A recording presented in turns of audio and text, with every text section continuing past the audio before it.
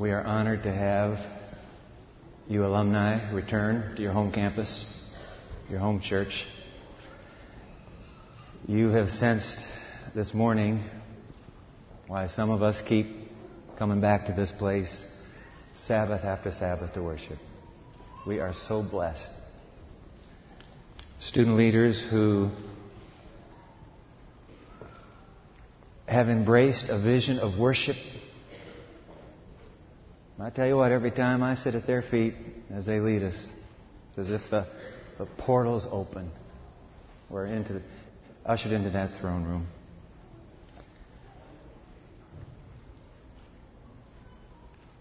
I need you to take, I'm going to call an audible right here, School of Architecture. I need you to take your Bible out. If you didn't bring a Bible, there's one in the pew rack in front of you. I was listening to Pastor Arnie praying just a moment ago. And when he accessed these words, I must confess I had forgotten the words were in Scripture. I want to read these words and then invite my friends from the School of Architecture to come and join me here. Hebrews, the little book of Hebrews in the New Testament. Hebrews chapter 11, the Bible's Hall of Fame, Hall of Faith chapter. Hebrews chapter 11. Take a look at this. We're really big as a community of faith on that opening salvo and all those by faith, by faith, by faith. But tucked away there at the end, I've been reminded this morning, are these words as well. I want you to see it, let's see, drop down to verse 37. Whatever translation you have, I'll be in the New King James Version, which is your pew Bible.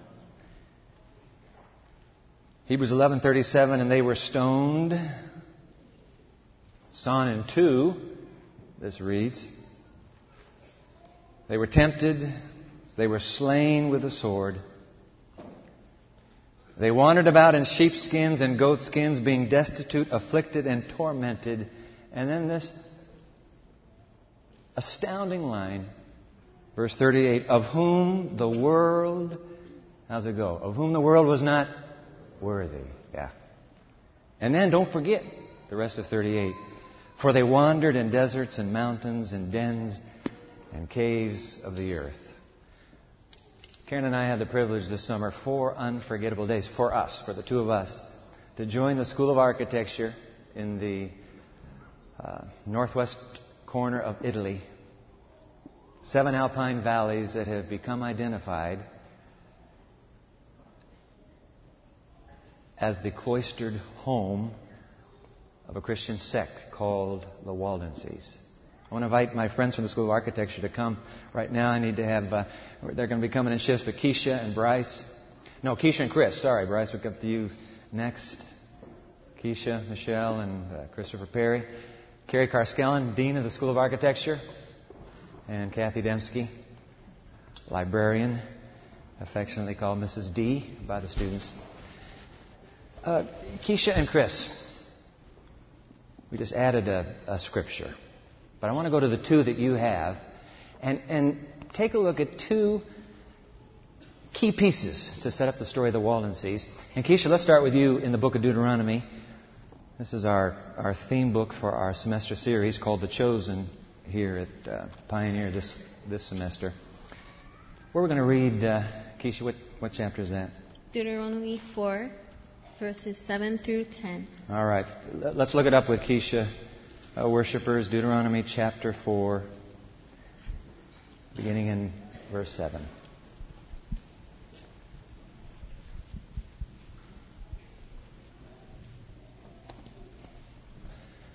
All right, Keisha.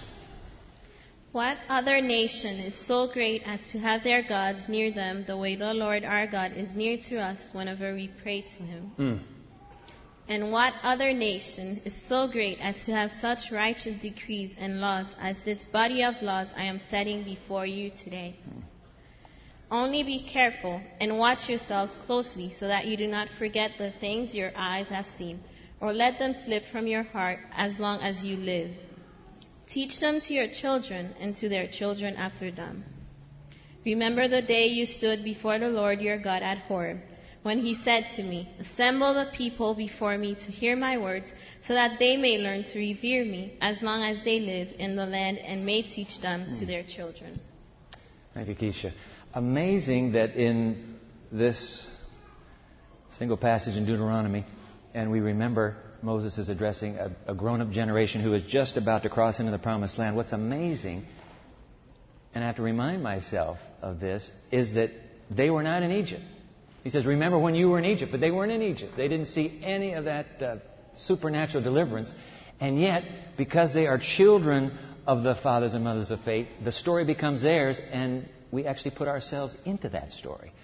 So as we move into this tale that we share this morning, somehow we're the children of the children of the children of the children, and this story becomes ours as well. But we need one more piece, Christopher, Perry. Let's go to the Apocalypse. Let's set this up so we get a prophetic and historical setting for the Waldenses. It's Revelation 12, verses 13 to 16. All right, let us find it with you there. It says, when the dragon saw that he had been hurled to the earth. Who's the dragon? This dragon is Satan. All right, go ahead. He pursued the woman. Who's the woman? This woman is the church. The church. All right. This School of Architecture. Good for you. All right. So the dragon, the devil, saw the church, and what did he do? He pursued the woman who had given birth to the male child. Who's the male child? This is Jesus. Hallelujah. All right. Keep going. The woman was given the 2 wings of a great eagle, so that she might fly to the place prepared for her in the desert, where she would be taken care of for a time, times, and half a time. All right, hold it right there. Architect to be. What in the world does that mean? Time, times, and half a time. That's the 1260-day prophecy. And in the Bible, prophecy, a day equals? 1 year. 1 year. So we have a period of 1,000 years, Middle Ages, Dark Ages history. The enemy going for the community of faith. They flee into the wilderness. Out of the serpent's reach. All right. Then from his mouth the serpent spewed water like a river to overtake the woman and sweep her away with the torrent. But the earth helped the woman by opening its mouth and swallowing the river that the dragon had spewed out of its mouth. Amazing. So God uses the earth itself to shield this community of faith in hiding. The actual barren rocks become God's munitions, as it were. Yeah. Now, thank you both, Keisha and Chris. Kerry Carskellen, Dean of the School of Architecture. Look, we all know what architecture is. How can you explain having Waldensian studies in the School of Architecture? Well, we look for every opportunity we can to integrate faith and learning. Okay. Well, but we want to do it in real and meaningful ways. Okay. We want our students to appreciate not only the grand and majestic architecture, but also the ordinary, the humble. And so just before this experience, they've been traveling for a month in Europe, looking at some of this great architecture and significant urban spaces. Mm-hmm. But then we take them up into these alpine valleys where they can look at some very humble stone buildings, houses and settlements that are made with stone and wood. Beautiful. Okay. And as they're there drawing and contemplating, they not only think about this humble architecture, but the people who dwelled there, who lived there, who built those, and who ultimately died there. Mm-hmm. And it gives them an opportunity to think about their own faith and their calling in relationship to this. I know you're proud of your students, and so are we. Incredible bunch. All right, guys, before you sit down, because we're going to bring another wave up here, but Mrs. D, Kathy Dembski, you're probably the resident authority on this campus. Done the most reading, certainly, into the history of the Waldenses community, that little sect through the centuries. Kathy, let's set it up before the kids come up here. Okay, who are they? Who are the Waldenses? They were the people that learned Christianity from the apostles. Okay. When Paul was in Rome and Nero began persecuting Christians, these early primitive people fled to the Piedmont valleys in the north of Italy. In fact, let's put a map up there on the screen, please, of Italy, and you will see there in the northwest corner. You have Kerry Carskellen in the northwest corner, actually, of the screen right there. There we go. There it is, the Piedmont, right above Torre Pellice. So they move out of Rome and they move northward. Right. All right? And they were the chosen the chosen of God to preserve Scripture and their faith through the dark ages of this world's history. They were the guardians of divine truth and Holy Scripture, and they did more than just preserve the Holy Scripture and their faith. They went out as missionaries by twos, and they took the Scripture and their faith all over Europe. A radical mission band. We want to come back to that thought before we're through this morning. But one last question for you, Kathy. Why is it that in Dark Ages history there is so much heartache attached to the story of the Waldenses? It is said that there was not a people that were more maligned and persecuted than the Waldensians, but they were peace-loving people. They were crushed over and over.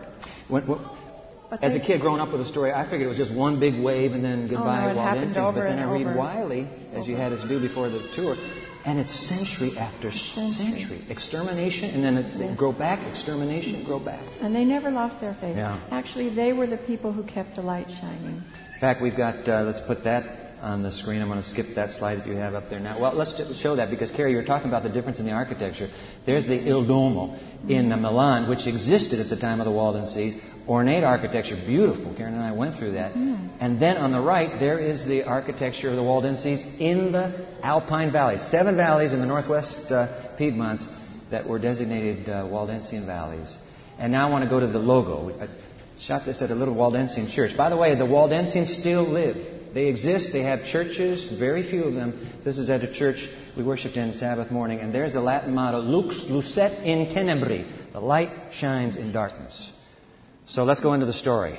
Thank you, Christopher and Keisha. Thank you, Carrie. Let's bring up our next wave. It is your turn this time, Bryce. And you and Sandra, Esmeralda, come on up and join us here. So we're all together for these few days. I'll get to you in just a moment. But let's set it up with some pictures so that everybody gets a feel for this Castelluzzo. This is this towering, rocky pinnacle. So let's put some pictures up so that you can see Andrews University students on the move. There's a picture. Next, please. They keep moving. Hey, Bryce, by the way, this was a long climb. How long do you think it took us to get to the top? Well, I'd say it took me at least a couple of hours. A couple hours to get to the top? At least. Yeah. I think in all honesty it was about 3 or 4, wasn't it? All right. Felt like it. Maybe it took you that long, but I did. Trust me. Hey, who's asking the questions up here? Yeah, you're right. It did. All right. Okay, so what do? We were looking at pictures. Let's go back to the pictures. Oh, my. Look at folks. We're getting high now. This rocky pinnacle is really up there. We're above the clouds. You see the cloud? That's a horizontal shot at the clouds. Let's see the next picture, please. When I got to the top, students are already with their sketch pads. They've been all over Europe, and now they're on the summit of Castelluzzo. They're painting. That's watercolor there. Next slide, please. I'm telling you, we're talking straight down. It's estimated that on Bloody Easter, April 24, 1655, 3,000 were hurled off of that ledge. So you just read it. Of whom the world is not worthy. We just read it in Scripture. This is the Castelluzzo. And then is the next one a picture of the monument. Pilgrims long ago erected that slate pile right at the top. It was a moving prayer service we had, Mrs. D, when we gathered around that. Yes, that you site. led out in that. Yeah. Bryce, now it's your turn. Let me ask you something. In fact, I've got your paper right here. You wrote, kind of reflecting on your European tour, but I picked this up in your description of the Waldensian journey. These words, I expected to visit and document the sites as an architectural student, yet I never anticipated questioning the depths of my soul. What in the world are you describing there? Well, as my dean was already saying, we had just spent over a month traveling all through Europe, great cities as Rome and Paris, studying architecture. And I'd signed up for this class thinking that I'd just continue on with another architectural portion. But the things that I questioned when on this trip went far deeper than any building studies. When this journey was one that, not just examining architecture, but one of your faith. And when you climb that mountain, the several hours that it took us in the middle of the day, maybe even longer because some of us got lost, but thinking of the Waldensians doing it in the middle of the night to escape from the Roman soldiers coming after them. I could barely make it up there, my weak body, all of ours. But they scaled it in the middle of the night, and when you reach the top of that cliff, just staring down thousands of feet to the city below, you can't even imagine what the Waldensians were thinking. To stare their faith head on and to give their life for their faith and their belief in Jesus Christ. I stood there questioning if I could do the same. Thank you, Bryce. Esmeralda, I've got reading your paper here, and you wrote this line: I never thought that I would be in the same place, where some people stood hundreds of years ago for their faith to take their last breath. So you're at the top now. What's going through your heart? Actually, I can kind of remember what's going on through my heart because my heart is pounding really hard right now. And it reminds me of probably as much as it pounded when I got to the top. It was a long ways up, like Bryce said, of like 5 hours for me. I'm a slow walker. But when I got to the top, I did feel like my heart was going to fall off. And I just thought of how would I react to people persecuting me for my faith as a Waldensian woman thousands of years ago. And would I have stepped up for my faith? Would I let myself get thrown off the cliff and die for God? Or would I stay back and reject God? And standing up there, it made me rethink of what is it that I really believe? And whatever I believe, is it worth it? And as it was for the Waldensians hundreds and hundreds of years ago, I think it's worth it to me now. And it was kind of a refreshing step for me to actually arrive where they took their last breath. Good. Sandra, John Milton, the blind English poet, immortalized that Castelluzzo moment, April 24, 1655. When the word finally got to England, written eyewitness accounts, Sir Oliver Cromwell was so aghast at that crime against humanity that he declared a national day of fasting and prayer in England. John Milton then takes pen in hand, in his daughter's hands because he's blind. He recites this poem on the late massacre in the Piedmonts. Can you read that for us, please? Avenge, O Lord, thy slaughtered saints, whose bones lie scattered on the Alpine mountains cold, even them who kept thy truth so pure of old, when all our fathers worshipped stocks and stones. Forget not, in thy book record their groans, who were thy sheep, and in their ancient fold slain by the bloody Piedmontese that rolled mother with infant down the rocks. Their moans the vales redoubled to the hills, and they to heaven. Their martyred blood and ashes sow o'er all the Italian fields, where still doth sway the triple tyrant, that from these may grow 100-fold, who having learnt thy way, early may fly the Babylonian woe. Isn't that something? From these may grow, out of the seed. Tertullian said the blood of martyrs is seed. From these, the great English poet says, may grow a new generation. You know what? You're it. You are that generation. We want to move on to part 2 now. Thank you, guys. Let me bring up Kevin and Christy.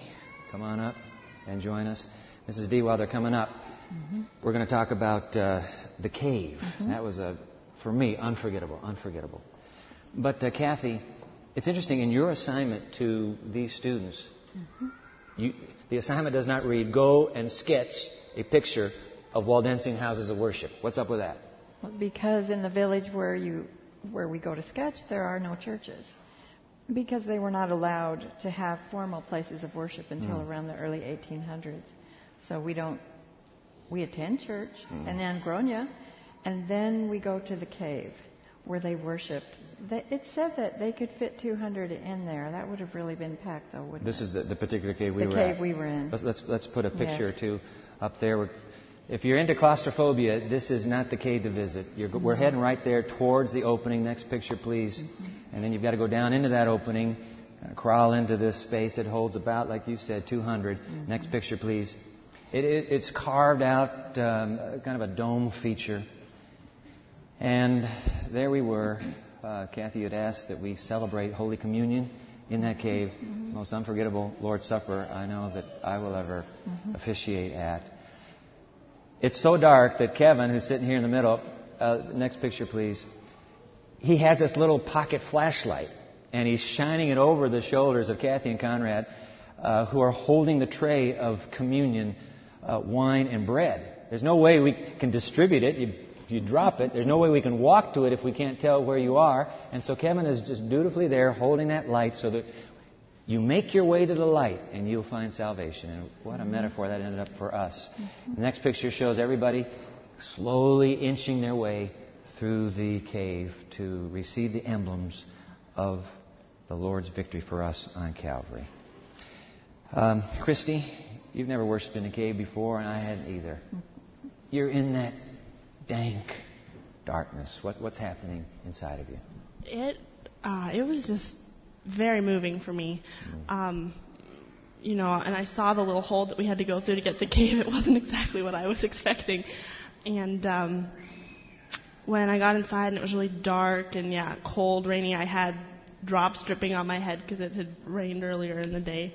My eyes finally adjusted, and I just kept thinking about all the generations that had worshipped there before us, and I kept imagining the families that must have been there, and just these people really lived their faith, and it was amazing to be in the place that they could come together and worship the Lord and really renew themselves and get their strength to live like they did.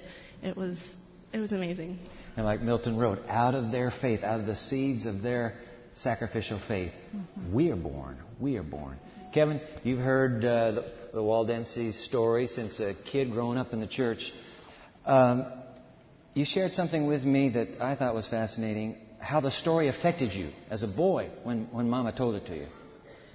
Yes, my mother used to tell me the stories when I was a kid, only 8, 10 years old. And during that time, last semester, I was going through hard times in my life. And Ms. Dembski came to me and she asked me to join her class. And as soon as she told me, I had some flashbacks from the stories that my mom used to tell me. And I joined the class, and here we are. Reading the stories of the Valdensians, and suddenly I started feeling in my heart that feeling again of becoming a missionary. Wanting to be a missionary? Wanting to be a missionary. And at times we feel that telling our kids these type of stories, terrible stories, would make them afraid of going out and share the gospel. But it's something mysterious about these stories, that it burns out in your heart for years. And instead of making you afraid, it actually gives you the courage to go and tell someone. Here we end up at this cave. And you come to me before, you say, Pastor, listen, I got a little something I need to talk to the students about. There are 23 of you in that class. Can I have a little time at the end of communion? And I said, you bet. What were you thinking, wanting to have that time? What did God lay it on your heart? Well, I always dreamed to go to this place one time in my life, and I wanted it to be special. And I wanted to share the same feeling for my classmates. So it came to me that trying to make something significant so they can remember later in their lives, I had the idea of getting a box. A lockbox. A lockbox. Where you put a notebook and the students will write their names in memory or significance as God is keeping their names in their heart, in His heart. Okay. And also the piece of paper where they will write some notes and prayers for the next generation. Okay. The interesting part about the Valdensians is that one of the reasons why they died is because they wanted to leave a legacy for the rest of the world, for us. So that would be a legacy for other students to come for next year. Subsequent architectural classes Correct. coming. In fact, we've got a picture. Let's put that on the screen. You have us. We left the cave. We're all riding there in the light, writing prayers or promises or testimonies. And then we put it in that lockbox. And you and Mrs. D go back into the cave. Because the strategy, Kathy, is that you're going to remember where this is next year when you bring the next class. And we've got a picture, I think, of you, Kevin, bearing that. Yep. Yes. I hope you can find that. I think we can. Yeah. Because Kevin, it's passing it on to the next class and the next class. What we read in Deuteronomy 4. Just keep passing it on. The next generation and the next generation. Good for you. If you let me, Pastor, you just read a verse at the beginning of your sermon. And I think we missed one. Very important one. This is in Hebrews? This is in Hebrews. All right. Hebrews chapter 11, the last verse of 11. Read it for us. Is 39. Listen. These were all commended for their faith, yet none of them received what had been promised to them. This is very important. It says God had planned something better for us, so that only together with them and us, hallelujah, they will be made perfect. I believe we're in those times, Pastor. We are that generation to make their sacrifice perfect. It's our time. Thank you for that. We had music there, and of course, when you celebrate the cross, music is front and center. We had a makeshift quartet on the spot. You guys did great. And so I said, hey, when we do this in church, would you sing it in Spanish as you did? So guys, come on up here. This quartet from the School of Architecture, singing a hymn that was first sung in public just a stone's throw up Pokagon Road near Andrews University. And all of you alumni remember which hymn that was, The Old Rugged Cross. Sing for us, guys, a stanza in Spanish, and then the chorus. And then we're all going to sing the chorus again, but we'll sing it in English. We'll sing it with them.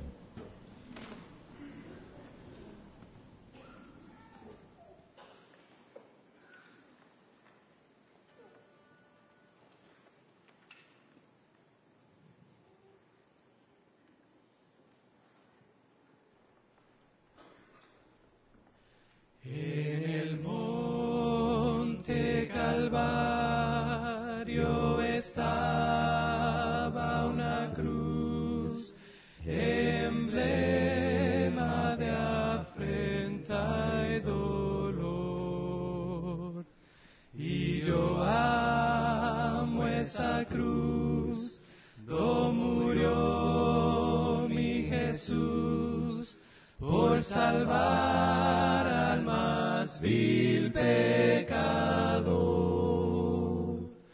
Oh, yo siempre amaré esa cruz. En sus triunfos mi gloria será. Y algún día en vez de una cruz, mi corona Jesús me dará. So I'll cherish the old rugged cross till my trophies at last I lay down.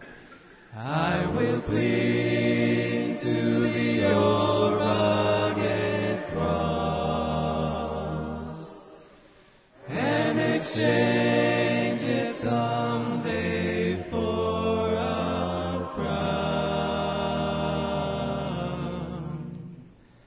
Thank you, gentlemen. Amen indeed. It's the truth of Calvary that binds God's community of faith together from AD 31 all the way to the end of time. It's that old rugged cross that is at the heart of this community of faith. Thank you, gentlemen.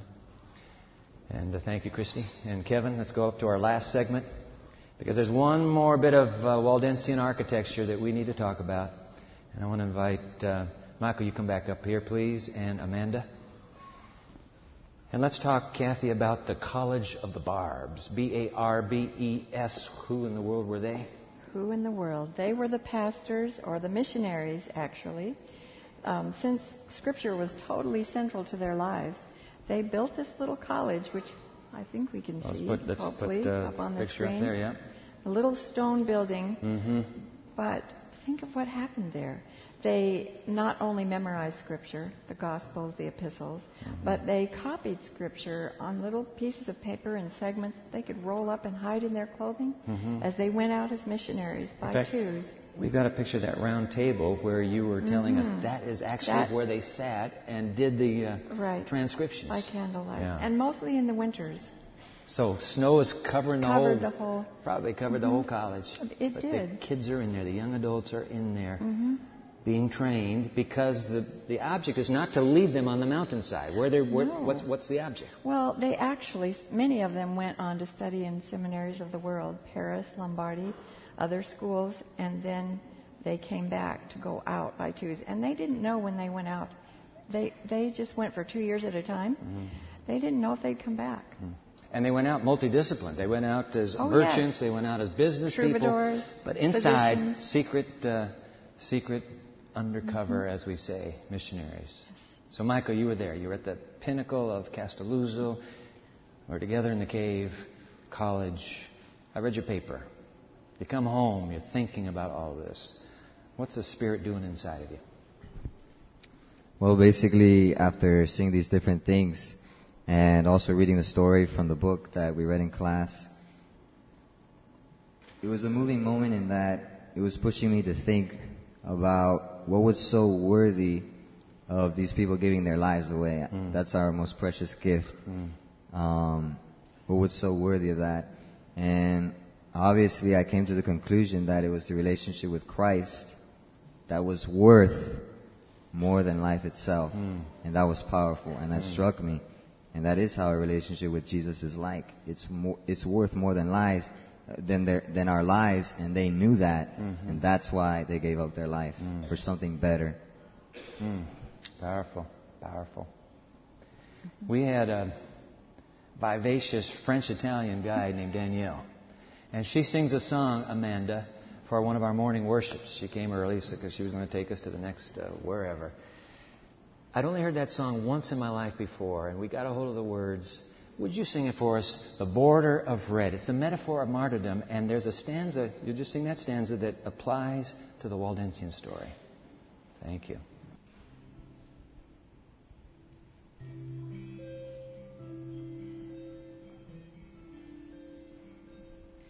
There's a border of red on his garment. His robe is a glistening white. He lives on a street that's called Holy. His star-studded crown glitters bright.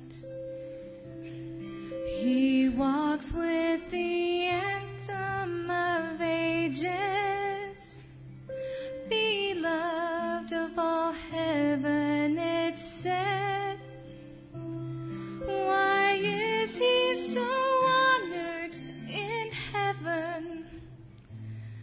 Tell me, why is that border of red? He was slain in the valleys of Piedmont, killed at the door of his home, in pursuit of the Waldensian mountains, slain by the legions of Rome, despised by his simple religion. For Jesus he suffered and bled, but now he will wear through the ages the robe with a border of red. There's a border of red on his garment. His robe is a glistening white. that's called holy. His star-studded crown glitters bright. He walks with the ransomed of ages, beloved of all heaven, it's said. Why is he so honored in heaven? Tell me, why is the border of red?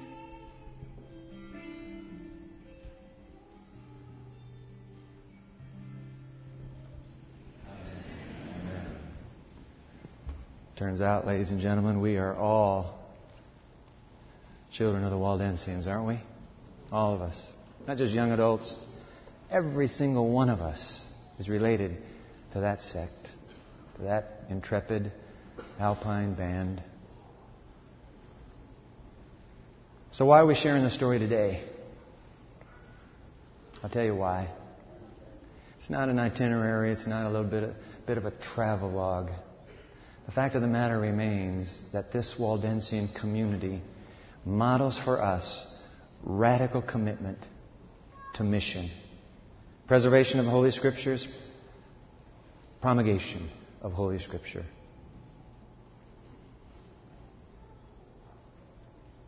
As I think about these young adults who made their way out of those Alpine valleys, moved into every strata of society, infiltrating for Christ, I can't help but think alumni and Andrews University. And in fact, the 3,000 students that have come to this institution are being called to become a generation just like that. Multidiscipline. You move in whatever your training is. Move into whatever field God has called you to. But in the process, you move as a radical missionary of the Lord Jesus Christ. 3 years ago, we began on these alumni Sabbaths devoting the second service to an appeal for student missionaries. And so today I'm just going to, without any music, without any fanfare, make an invitation. I want to speak first to our university students who are here. If you're a young adult in preparation, as these School of Architecture students are, and as they were in the College of the Barbs there in those Alpine meadows, if you're a young adult in preparation for your life calling, and you would be willing today to commit your profession, your career as an entering wedge for Christ somewhere on this planet, as ultimately a missionary for the Savior, I'd like to invite you to stand to your feet right now. You are a university student, willing to commit yourself, your career, wherever it is that God is getting ready to lead you, but willing to commit yourself to be an entering wedge for Christ at some level of society, wherever it is that God calls you. You're a student at Andrews University.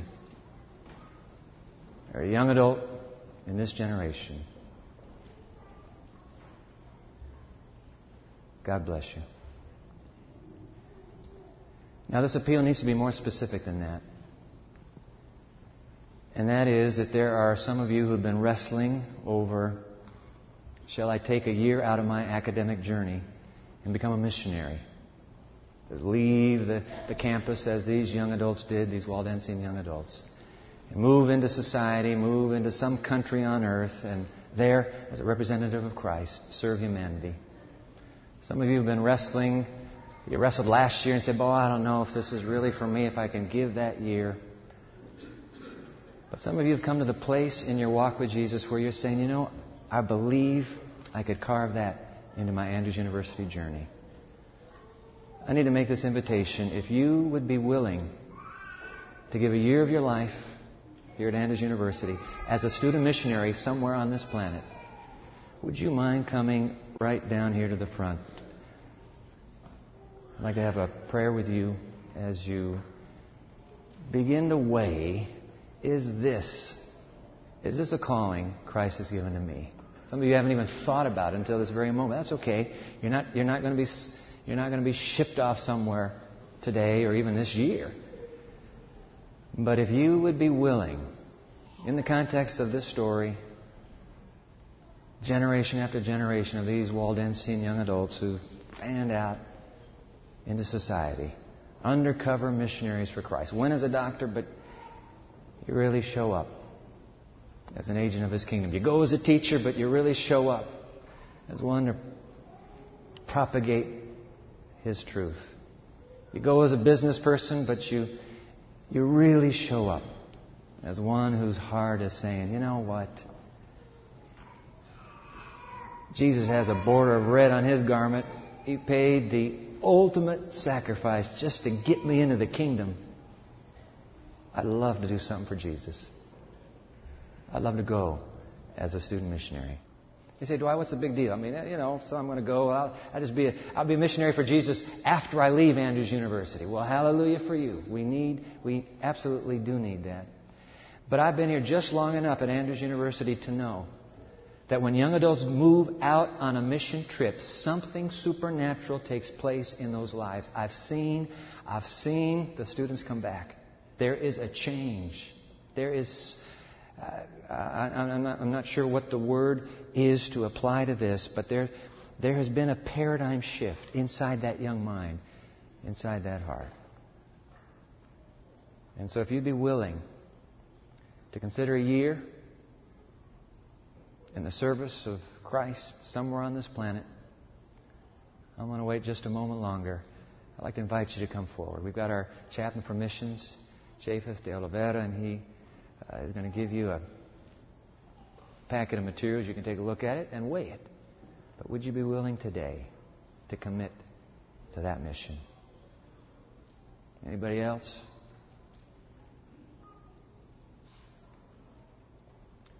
I want to say a word to the alumni who are here.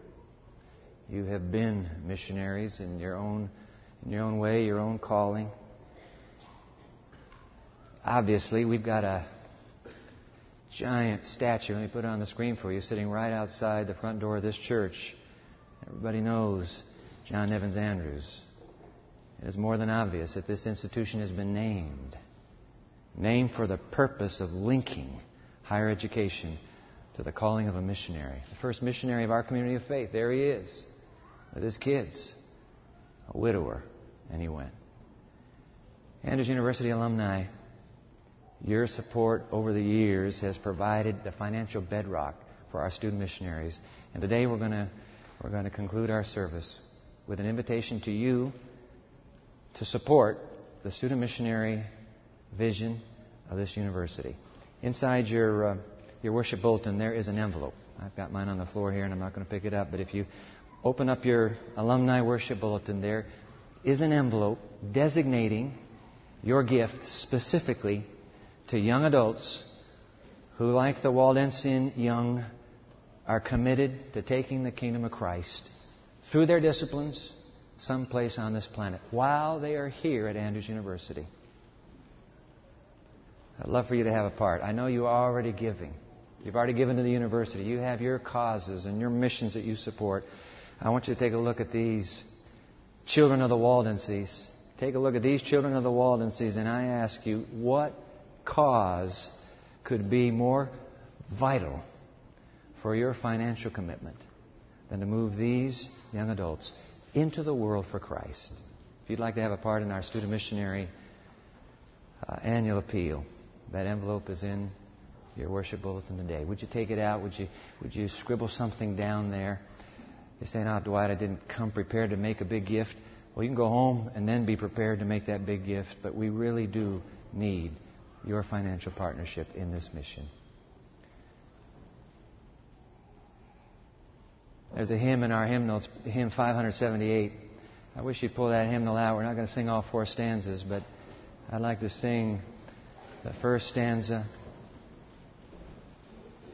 the second stanza, and then let's sing that last stanza as well.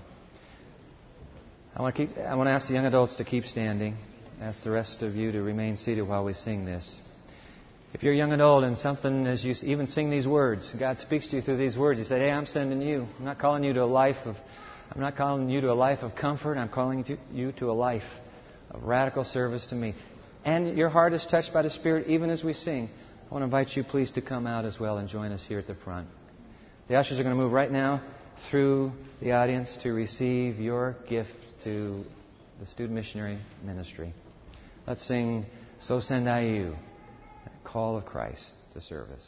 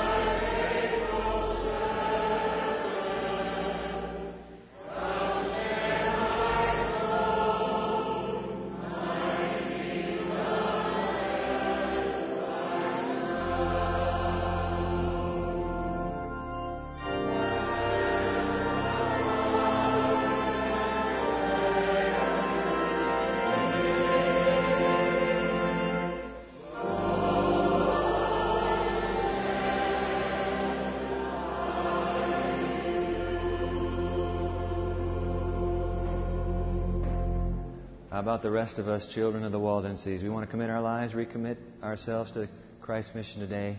I know you do. Stand with me in that recommitment. Offer our all to Christ. Jesus, you take us. You use us on this campus, off this campus, wherever you put us. Use us to shine the light in darkness. Oh, Christ, we stand. The border of red is on your garment. You poured out your life for a lost civilization and world. It's because you did that we are even in church today. And so we stand with a sense of deep gratitude and indebtedness. We are thankful, Holy Christ, for what you have done. We stand together as an act of solidarity. We are the children of the Waldenses. Their legacy has been handed on to us. The preservation of Holy Scripture.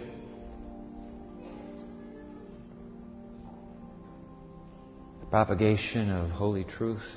That's why we came to EMC years ago. That's why we're enrolled at Andrews University today. We stand in solidarity as children of the Waldenses. Take our determination. Shift the paradigm for us. When we go home, usher us into the next level of the high calling of your mission. And finally, oh Jesus, these young adults who've been standing across the sanctuary and these who have come forward, they are your children. Whatever your vision is for his life or her life, make it clear. These who come forward and have said, I'll give a year. I'll give a year of my life here for the sake of Christ's kingdom. Oh Lord, honor that decision. Grow that commitment. They will never come back to their little world the same for having made that commitment. Manage the details. Lead them on the journey. And one day soon, as our architect students have reminded us, one day soon when the generations are reunited again, the joy, Holy Christ, of worshiping you with them, all of us, children of the King, at last. May not one of us standing today be missing on that glorious day when you return for your children. We pray in your holy name. Let all the people say, Amen and Amen.